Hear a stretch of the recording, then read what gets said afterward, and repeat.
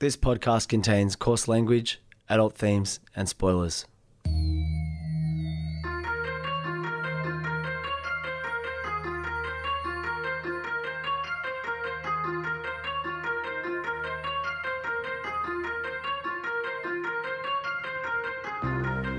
My name's Peach, and for the past couple of years I've been helping my friend Shag overcome his childhood aversions to everyday foods in the podcast Fussy Eater.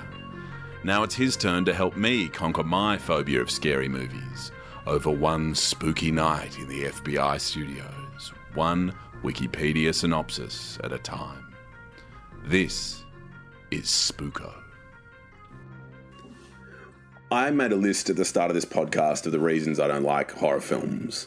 And I realised I left out one. And Shag, get ready for a bit of a spicy opinion. I also don't like horror films, or I'm not attracted to horror films, because I, for a long time, had a view that I don't like people who like horror films. Ooh, that's interesting. Yes. So can I just plant that seed, change topic, and we'll come back to it. In 2013, there was a Western Australian rapper who I'm not going to name because I think is very, very shit and presumably has been told lots of times that he stinks. And I don't need to add to that. But in any case, this rapper caused a song to be released called Chainsaw Dick, right? And the central conceit of this song was Evil Dead style. This guy's dick had been replaced with a chainsaw. And he's like, I'm a chainsaw dick. I slay more chicks, and I'm a chainsaw dick, not on that gay porn shit. And it's this hateful, underconceived, aggressive, misogynistic, violent, closed-minded drivel. Right? It's like the world's a worse place for it existing. And so I was like, oh, cool. This is what horror fans think is cool. Like this is so obviously derived from a classic horror like this is riffing on the Evil Dead.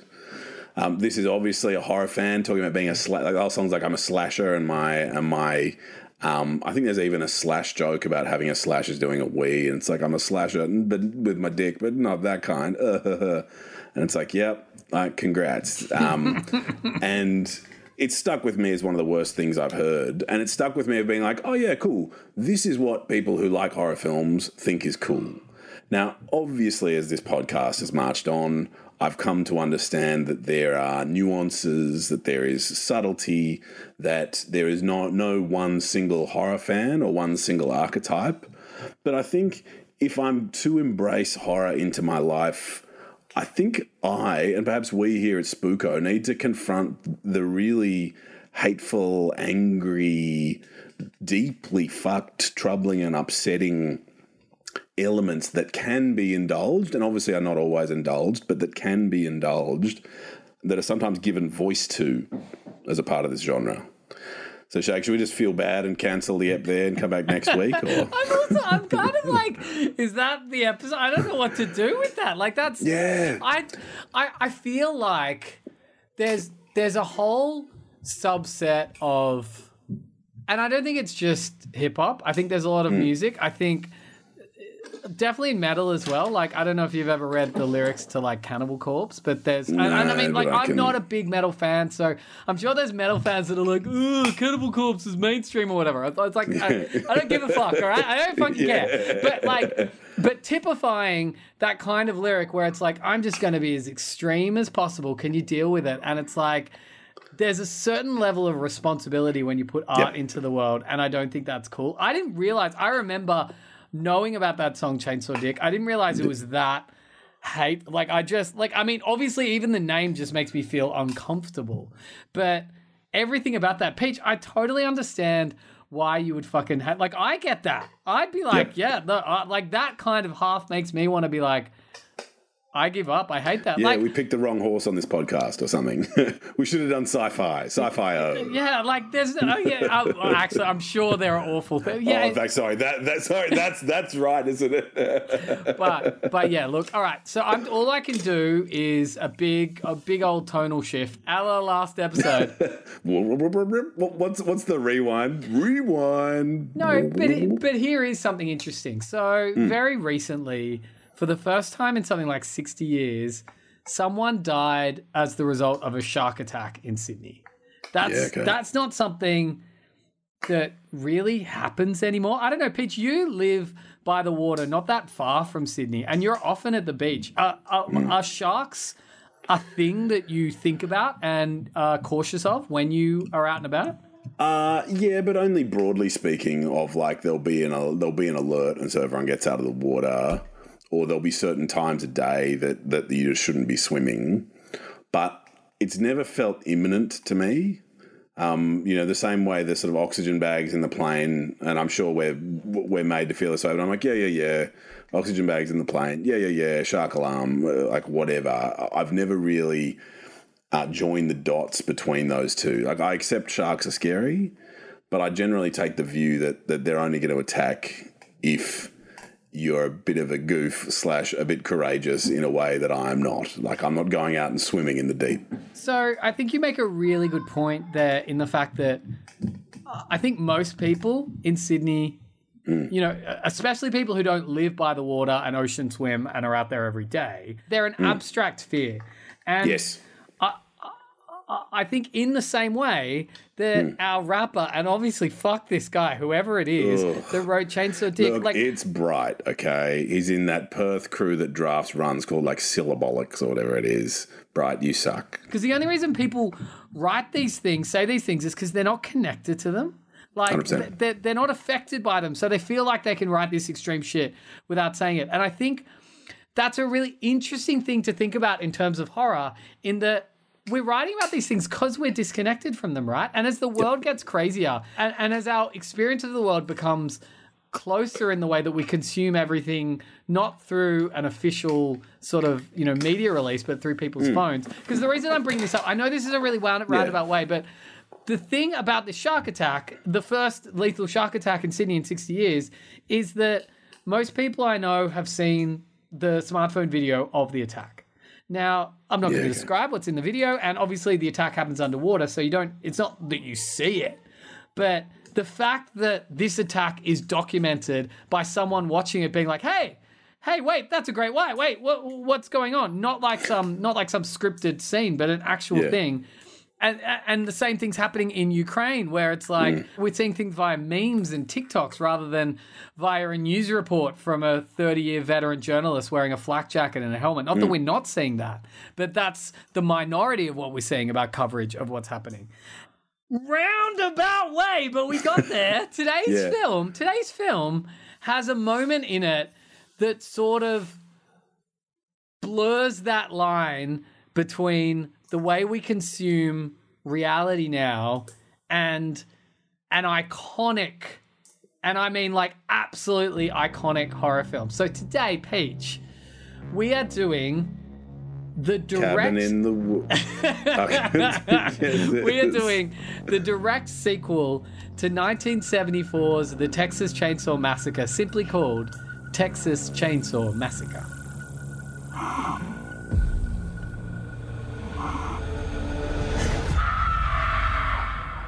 So Harlow is a ghost town. We have a vision for this place. All it needs is young blood. I don't want to live here. This is a chance for people to start fresh somewhere safe. Hey guys, you should see this. What are you doing in our house? You really shouldn't be here.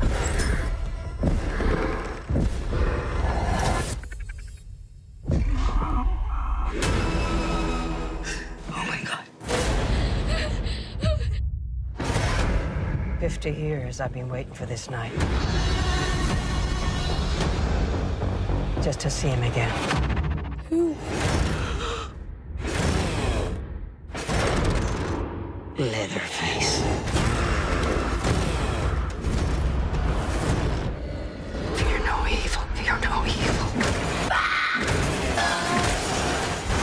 I'm so down for Laurie Strode back from the original Ready to Kill Everyone. It strikes me that that's basically we saw Halloween Returns or Halloween 2017, whatever it's called. I'm like, yep, got it. Great idea. Let's do it.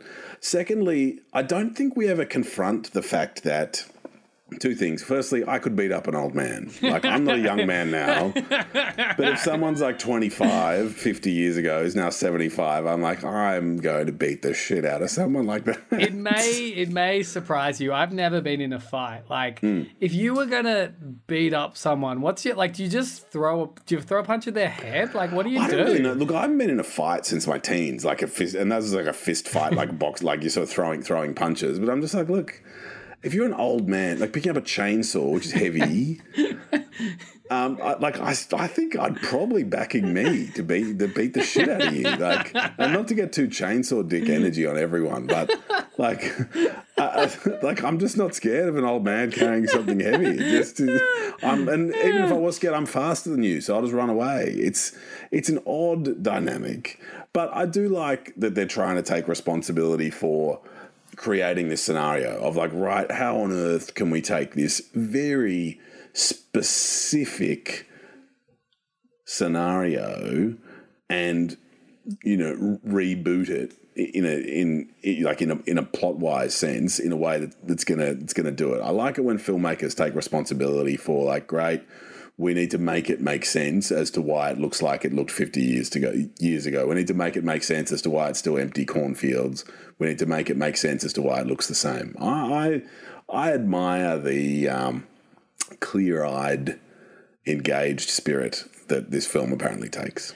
There is so much I love about this film. And Peach, I know you don't like people who like horror films, so I hope this doesn't fuck our friendship. But there's so much to enjoy about this film that, you know, we've discovered horror does so well. First of all, the running time. This has an official running time of 81 minutes, but I timed it. By the time the credits actually roll, it's been 73 minutes. That's like a long episode of Breaking Bad. Like, that is a phenomenal length for a film. That in itself is a huge achievement. I feel like there should be Oscars for that, for like the shortest film. And you know what's cool about it? It achieves what it needs to do in that 73 minutes. This is a very small film. Even though this is a direct sequel to the original from 1974, this almost has nothing in common. The original that we talked about was devised as this sort of waking nightmare, which did so well. And to this day, I can think about that film and feel the feeling that I get when watching that film. This film is very gory, I'll give it that, but that's about it. It doesn't involve the whole point. Like, it's the Texas Chainsaw Massacre has since become typified by Leatherface. The guy carrying the chainsaw with the human face mask. Yeah. But it was about a family, like a family of cannibals, of which Leatherface was kind of like the muscle, the strong man, but there were a whole family that sort of killed and ate people. That family doesn't exist. There's no real... There's in 73 minutes, I don't have time to talk about where they've gone, so they're just not part of it. And in a way that the first one was like, I was kind of not really about this at all. This one has a gentle, and again, a reason to love it, a gentle anti-capitalist streak. Yes. In which most of the victims are hipsters from, I think, Portland, who've come into this small town to gentrify it. That's so good. Which is kind of funny, right? And including, like, the reason why the new chainsaw spree happens is because they buy up an old house that somebody was living in, and they're like, too bad, old people, we've got the deeds and we're going to turn it into a Shake Shack or a food truck. You know, it's some shit like that, right? Like, it's actually really fun for that reason. But let's talk about the timeline, because we know that horror was into multiverses way before the Marvel films were. Yes. There have been 9 films, including this one, in the Chainsaw Massacre series. Okay. And I'm going to walk you through them, right? So 1974, the original. Yes. 1986 is number 2, written and directed again by Tobe Hooper. That was a sequel that was more of a comedy set around like a radio DJ whose set gets invaded. Like, I think it was briefly banned in Australia because it is like super gory. The third was Leatherface, which was a very 90s one that came out in 1990, which was a sequel to that one. Then they created the first reboot, which was called Texas Chainsaw Massacre: The Next Generation, which featured a very young Matthew McConaughey in 1995, and Renee Zellweger were both in this film. Young Texans, both, as I understand. You know what? This is actually really funny. This is crazy. I never, even though it's in the name, I never actually realized that it was set in Texas. Texas. I've just been like, oh, of course it's set in Texas. Because it's called the Texas. You know how it's like sometimes That's awesome. a name. Yeah. It's just a name. Yeah, it's just a name. It means nothing. All right. Then in 2003, there's another reboot starring Jessica Biel called The Texas Chainsaw Massacre. It was a huge box office success and apparently kicked off the remake craze in the early noughties. Oh, snap. Then there was a prequel to that film called The Texas Chainsaw Massacre: The Beginning in 2006, which wasn't super successful, which is why there was then a film called Texas Chainsaw 3D, which was another direct sequel to the original, which came out in 2013. Can I just ask, like, how do we know within the texts whether things are sequels? Like, do we rely on the press around it of being like, no, so for Halloween, it's like, no, the third, fourth, and fifth films didn't happen. Sixth film did. This is a sequel to the second film in the same universe as the sixth film. Do we just accept what the producers say about it? Where horror films diverge from Marvel films, I think, is that you can watch any single one on its own and you can not realize it's part of a larger universe, and I think that's really important. But there would be story cues, there would be characters, there'd be callbacks that would be clear. But I imagine it would be hard to understand if you didn't know what was happening.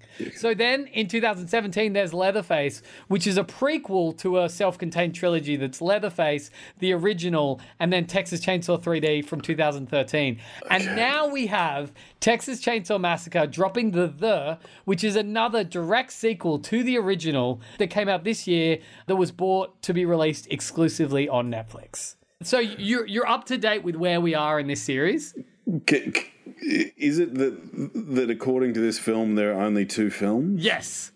Yeah, okay. And so these are all what if little spin-off anthologies. Yes. These are all hypotheticals that have just... but now we get the actual sequel to the original. And so when they're brought in okay, guys, I know we've done some other ones, but this one is the real one. It really, really is the real one. And what's funny about this one is, like I said before, it's such a small film that's so unrelated to the original, except for the fact that it's got Leatherface in it, who's since become the breakout star, but was never really the only villain in the original, which is where we are today. It was conceived by Fede Alvarez, who you might remember. He was the guy, who wrote that film because of the bad feedback. So he's like, oh, guys, okay, well, I guess I'll write a film that is not super violent and does this, right? So I don't know what do you like? Just tell me the stuff you like and I'll put it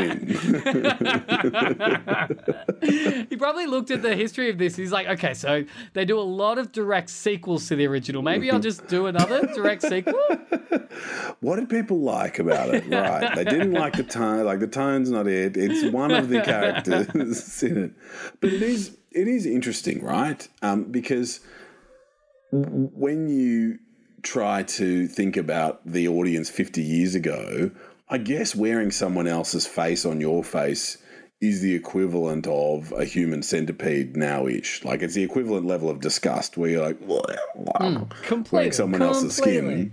Whereas now it's like, oh, well, there we go. It's an old leathery face. It's an old leathery face. And so I wonder whether that comfort, or to put it in the way disgusting horror fans would put it, that increased comfort with extremely intense ideas means that the very concept of Leatherface no longer belongs in a boundary-pushing nightmare. It belongs in a more by-the-numbers slasher. A made-for-Netflix film. A made-for-Netflix by-the-numbers slasher. Yeah, it's interesting, right? So perhaps Ferran Adria, or whatever his name is, has a bit of pop culture insight and can sort of get into it. Yeah, right. Now, I should warn you that this is a very gory film, and I'll do my best to describe some of this gore because this is still a horror movie exposure therapy podcast. We should send him some notes. Do you think it's good that there was gore shared? Okay. So nearly 50 years after Leatherface's killing spree in 1973. So in this film, that killing spree did happen. It's not like this they film don't exists start in watching a copy of the Texas Chainsaw Massacre going like, whoa, that looks intense. Hope that never happens. It's not super meta. But you know what it does do? It starts with footage from the film as a true crime documentary on TV called The Texas Chainsaw Massacre, which I do think is really fun. Yeah, okay. So it did happen, but they're like, what happened in Texas in the Texas Chainsaw Massacre? And in this film, the perpetrators were never caught. And there was one victim who escaped, who we'll discover later in the film, who told her story to police and then never spoke about it again. But surely the house where they filmed, like, surely they're still living in that same house where they filmed the original massacre. My understanding of policing in the 1970s, like pre-computers, pre-racial bias training, was basically like they probably went to the house. It wasn't there. They were like, oh, we're out of leads. Leatherface, are you in here? no, there's no Leatherface in here. They probably looked in the phone book for anyone called Leatherface. And they're like, look, we've got no leads.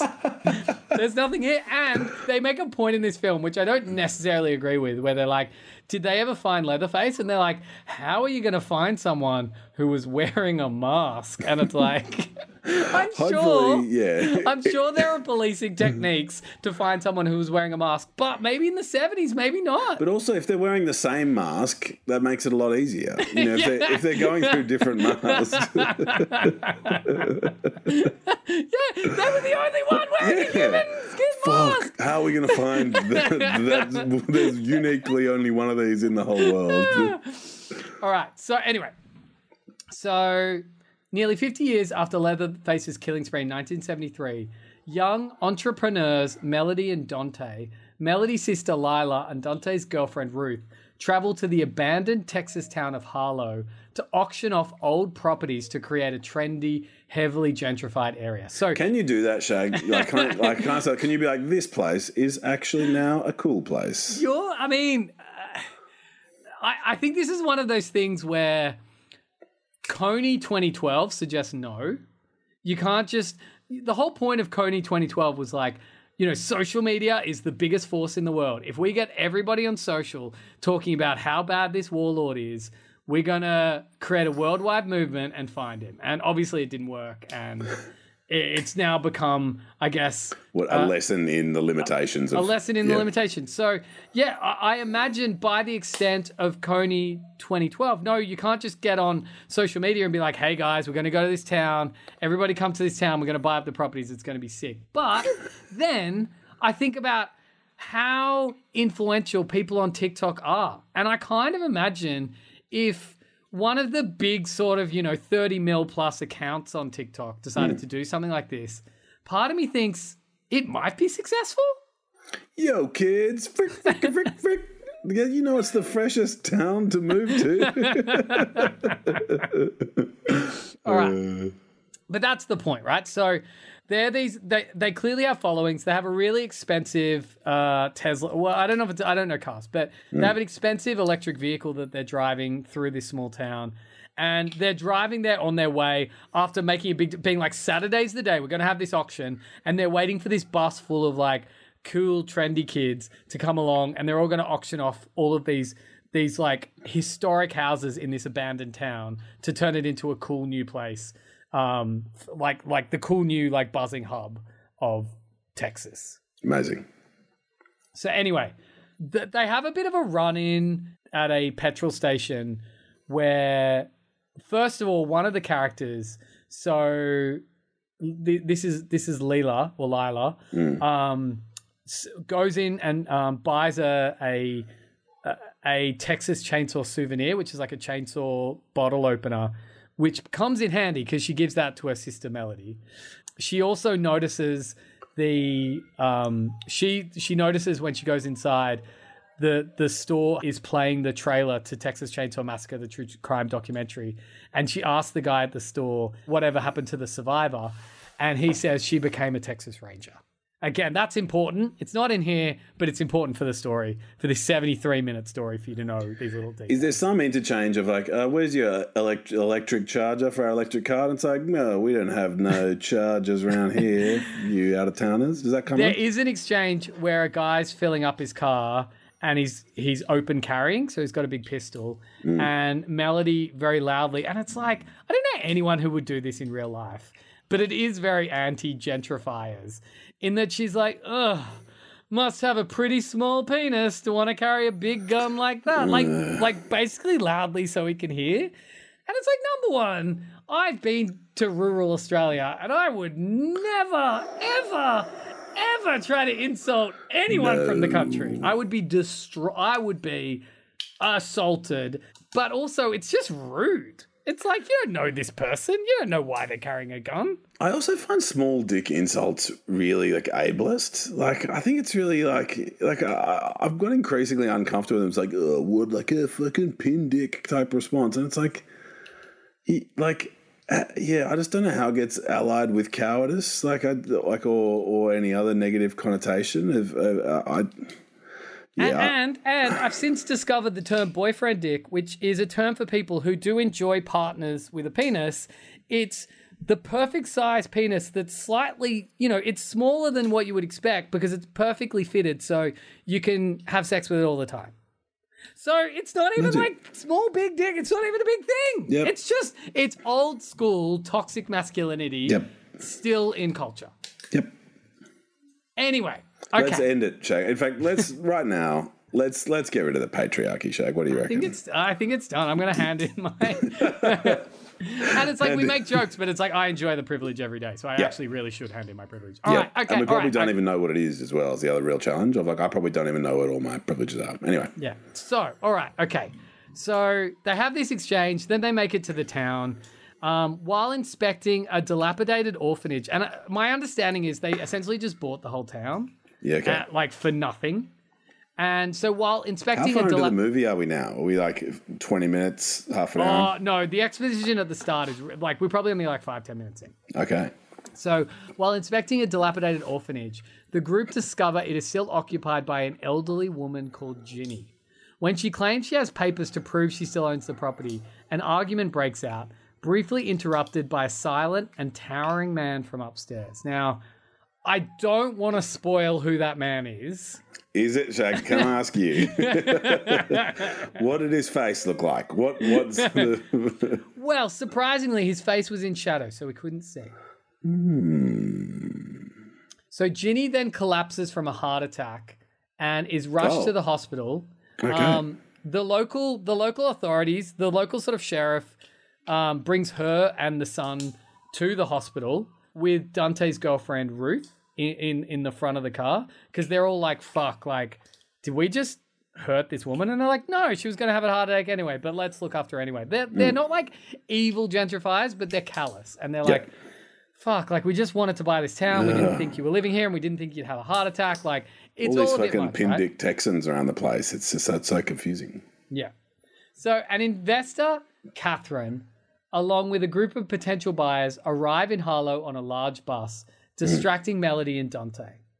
Meanwhile, Lila strikes up a friendship with a local mechanic, Richter, and reveals she was a survivor of a school shooting, leaving her terrified of guns. Again, the way they play her being a survivor of school shooting is actually really cool. Like, it's more, they basically play her as someone with PTSD. And not really dealing with contemporary life. So basically just following her sister Melody along. And Melody looks after her and is essentially her carer. Like, it's a really interesting facet to her character. And it doesn't have, like, it has a bit of a like a fulcrum on the plot, but it's not totally reliant on it. It's just a nice shading to her. So Ginny, the old woman dies en route to the hospital. Ruth texts Melody before the man goes berserk and murders the officers driving the ambulance, leading it to crash. So what happens is she's like, oh, fuck. She sends a text being, oh, fuck, the woman's dead. As soon as Leatherface, who we still haven't seen his face, realizes that Ginny's died, there's another cop in the back seat. Oh, my God. Okay. All right. Just prepare yourself. He snaps he basically takes his hand, pulls his hand down, so he snaps his wrist, so there's exposed bone, and then uses the victim's bone, and then stabs that bone into the victim's face, killing the victim. Okay. The victim, like in the melee, tries to shoot, but the gun ricochets and shoots the driver of the van, causing it to crash. I expect there's no answer, but do we get an explanation to why this person is otherworldly strong despite being old as fuck? Not at all. Okay. Never, ever. So I guess that's fine. in the same way that we never get an explanation for Heath Ledger's the Joker. He is just an agent of chaos. So when Ruth awakes in the crash car, she notices the driver appears to be dead. She is injured, and she looks in the rearview mirror, and she sees the man cutting off Ginny's face and then wearing it as a mask. We've discussed before how it wouldn't make you look like the person. Like No, it really... and her face is small. Like all faces are different. Yep. Like I look at my child's face and they have a large forehead, and I'm like, do I have a large forehead? But I'm like, and that makes me think like maybe my forehead would be too big to work with other people's faces because it'd be sitting too high up on my face. Because it's also got to sit on my face properly. You need enough flaps to go around the back so it doesn't fall off. Like the fundamental problem to me is eyes, right? Like in order for your eyes to be able to see out, you sort of need it to be flush, like straight back against your eyes, because it's a layer of skin. You're going to lose all your peripheral vision. I wouldn't like to kill people in any scenario, but I think like carrying something that obscured my vision, I would especially dislike it. And doing it for no reason other than that's your calling card. Yeah. Yep. No, like it doesn't help you. It doesn't. It's not Bane. It's not like pain medicine or anything. Ruth manages to radio for help before being killed by Leatherface, who then makes his way back to the town. So during a property auction, oh, that's right. And the way, like, it's like he disembowels her. Like, all of the deaths in this film are gruesome and awful and hard to watch. But even still, it's such a small film that you don't, like, they don't really... They seem smaller because of the smallness of the film. And I don't mean that as an insult. I quite like the smallness of this film. It's one you can consume in a very short... I did my timesheets and had this on in the background. And it was enjoyable. I loved it. Jake, did you hear my boyfriend film joke? That's one of the funnier things I've said. Oh, I'm so sorry. That was a really good joke. I thought it was really good, and then I said it, and I was like, I think Shake's going to like this one. And it really didn't land. No, I was a bit sad. You know what my favorite thing about friendships are? Is the fact that you care what they think about your jokes. And when you get a good joke, you get excited about it, and you're like, oh, I'm going to drop this joke, and they are going to I was love ready. It. I was like, Shag, fucking strap. I was like, Peach, strap yourself in for feeling good about yourself. Shag's about to laugh at this joke. Okay.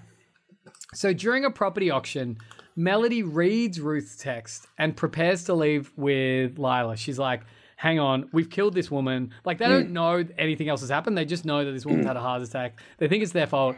And Melody's like, actually, this whole plan, like, you know, obviously she had misgivings as soon as she found one of the, you know, houses wasn't empty. But now that someone's died because of it, she's actually like, this is fucked. I don't want any part of it. Yeah, okay. Richter overhears them talking about Ginny's death and confiscates their town keys, agreeing to give them back once they provide proof that they rightfully removed Ginny from her home. And Dante's like, and Dante, you remember, is, you know, one of the main architects of this plan, is like, fuck, like, I actually can't find, I know I bought the deeds, I just don't have them with me. Fuck, if this is a movie about a property, a sort of a title dispute, then that's going to be a very significant 90-degree turn from what I was expecting. So Melody and Dante return to the orphanage to find them because I think they left them there. Meanwhile, Sally Hardesty, the sole survivor of the original film, is a now battle-hardened Texas Ranger, learns of the attack by knowing it was a police van. Yep. Obviously, there's some sort of distress call. Goes out, finds the van, realizes after seeing the faceless Ginny that it's Leatherface again, and is like, I'm going to investigate. Sick. At the orphanage, Melody discovers the papers and realizes that Ginny was wrongfully evicted. Leatherface arrives at the orphanage and attacks Dante, mutilating him with a cleaver right to the face that we will see the results of this, but at first we only see it through a swinging door and a giant slashing of blood, coating the walls. Melody hides as Leatherface retrieves his chainsaw from his bedroom. So he's been living in this orphanage under the care of Ginny, not wearing a leather face, but with his chainsaw just hanging out in his bedroom. Which is like, they don't really explain why. They just say Ginny has been looking after this boy for a while. He was one of the last boys they've looked after, and I guess that's enough of an explanation of what he's been doing for the last 50 years. Chainsaws take a lot of maintenance. And I guess having the chainsaw there would have had to have been with the consent of Ginny and indeed the support of Ginny. And it's a petrol chainsaw, isn't it? Like you're going, it's a petrol chainsaw. And I mean, like, I'm an idiot. I don't understand things, but all metal eventually rusts, right? Like, it all, like, without I think the so, right... unless you're putting oil and stuff on it. Like, aren't you maintaining it and oiling it and stuff? And it's like, if he's living this new life with this mum in this boy's home where he hasn't chainsawed anyone else in the boy's home, and he hasn't chainsawed Ginny, that, like, the idea of keeping it oiled is probably a pretty distressing thing. Yeah, that's interesting because, like, he's keeping it on just in case Ginny gets killed and he goes fucking bonkatron. Bonkatron. Like, he snapped some dude's hand off. The snapping the hand off is fairly intense to me. So a rainstorm hits Harlow as nightfall. So at some point as well, they have a bit of an auction and they sell stuff out, and then they have a party on the bus as like the post-auction. Like, it's a day of events, right? And so now they're on one of those party buses with like neon and like a DJ and shit, right? Fuck, like, you can't escape a party. Like, imagine being on. I can't think of a worse party to be on. Just fucking wait. Okay. This film goes into high gear in the last like 15 minutes of a 73-minute runtime. The second half. So a rainstorm hits Harlow as night falls, and Catherine and Lila take cover in the bus with the buyers. Dante manages to stumble out of the orphanage where he's discovered by Richter and half his face is missing, and it's disgusting. So Richter enters the orphanage and is attacked and killed by Leatherface. And he confronts Leatherface and almost has him, and he pushes Leatherface up against a window, breaking the window. And then Leatherface, being extra strong for some reason, is able to push Richter's face into an exposed piece of glass, killing him in a very good way. Maybe I couldn't beat up Leatherface if he had extra strength powers.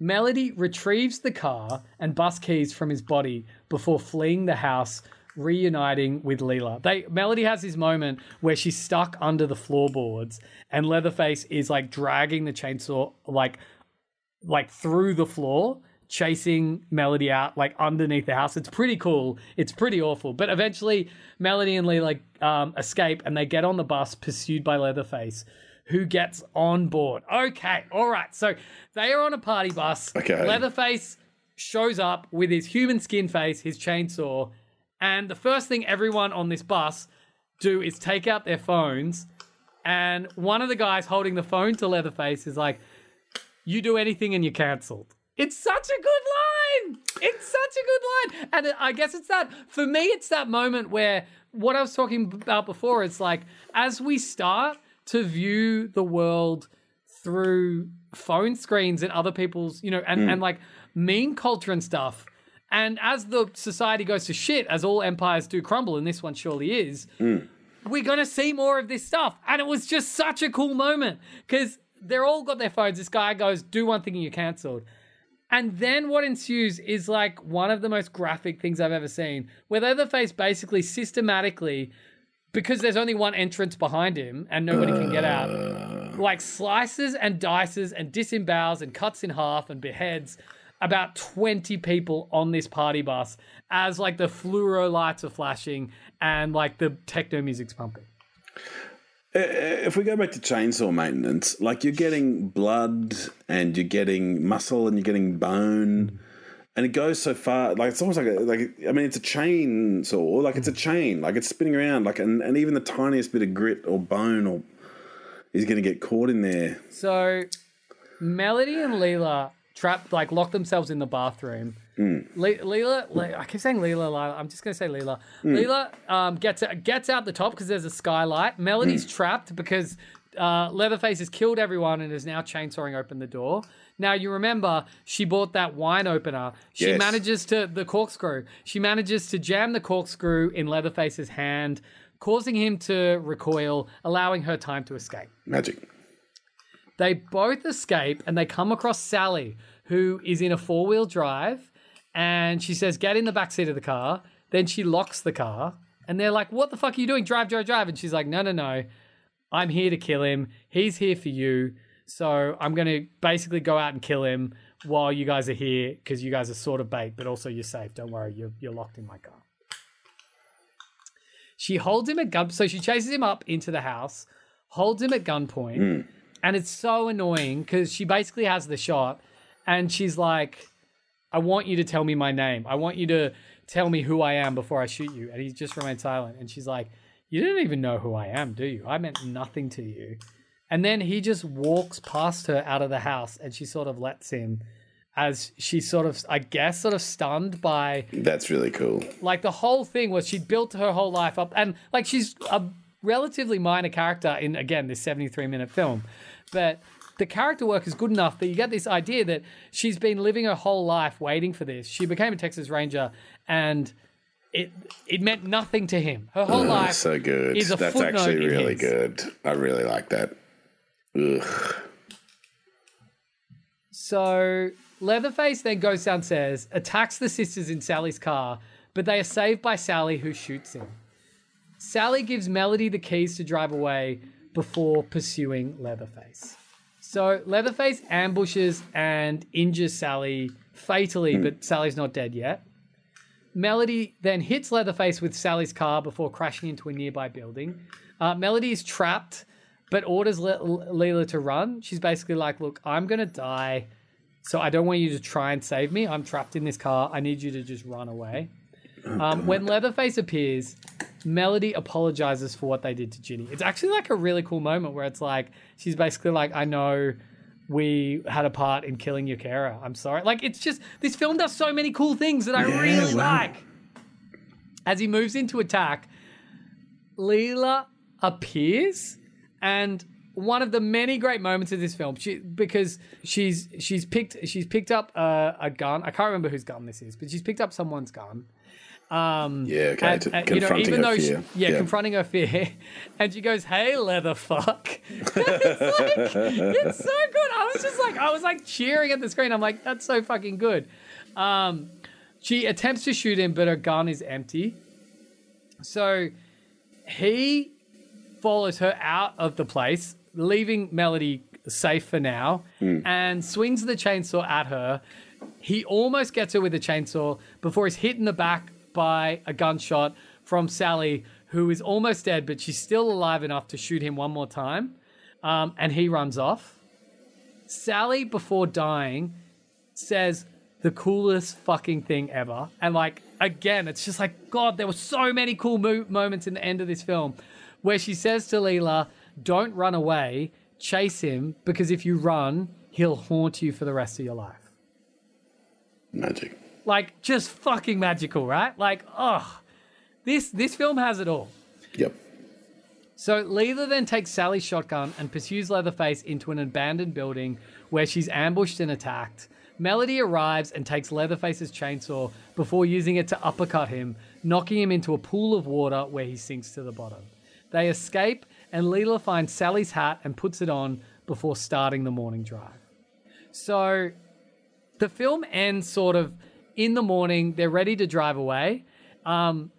Basically, Leela makes a joke to Melody where she's basically like, so we're moving here or what? And it's a weird tonal shift, but Melody's like, fuck off. Obviously, this was a bad move. And they basically say, autopilot, start driving. And so the car starts slowly driving. And then Leatherface appears, yes, drags Melody out of the driver's side window, and we watch from the rearview mirror, holds her up and decapitates her with his chainsaw. A horrified Leela, driving away in the self-driving car, watches Leatherface dancing in the street in the same way he ended the original film. A post-credit scene shows Leatherface making his way to the house where his original massacre took place, which again feels like the first place the police are going to search in 2022. Yeah, exactly. I was like, so where's he previously been? Oh, okay. We better not check there because, I mean, he was there before. I did like the message from the future, as it were, of like chase him or you'll always regret it, like or it'll always haunt you. Like I think that takes real responsibility again for the Laurie Strode trope of the like I'm back to assassinate my harasser. Jack, I like that. It's a good film, right? Oh, I love the running time. 73 minutes. Oh. Has that ever been bettered? I think it may be the greatest of all time. I think that might win the Oscar. Finally. This was recorded at FBI Studios. Please like, subscribe, and follow wherever you can and as much as you can. And Resh's, what's up? Try anything and you're canceled, bro. Oh, fuck.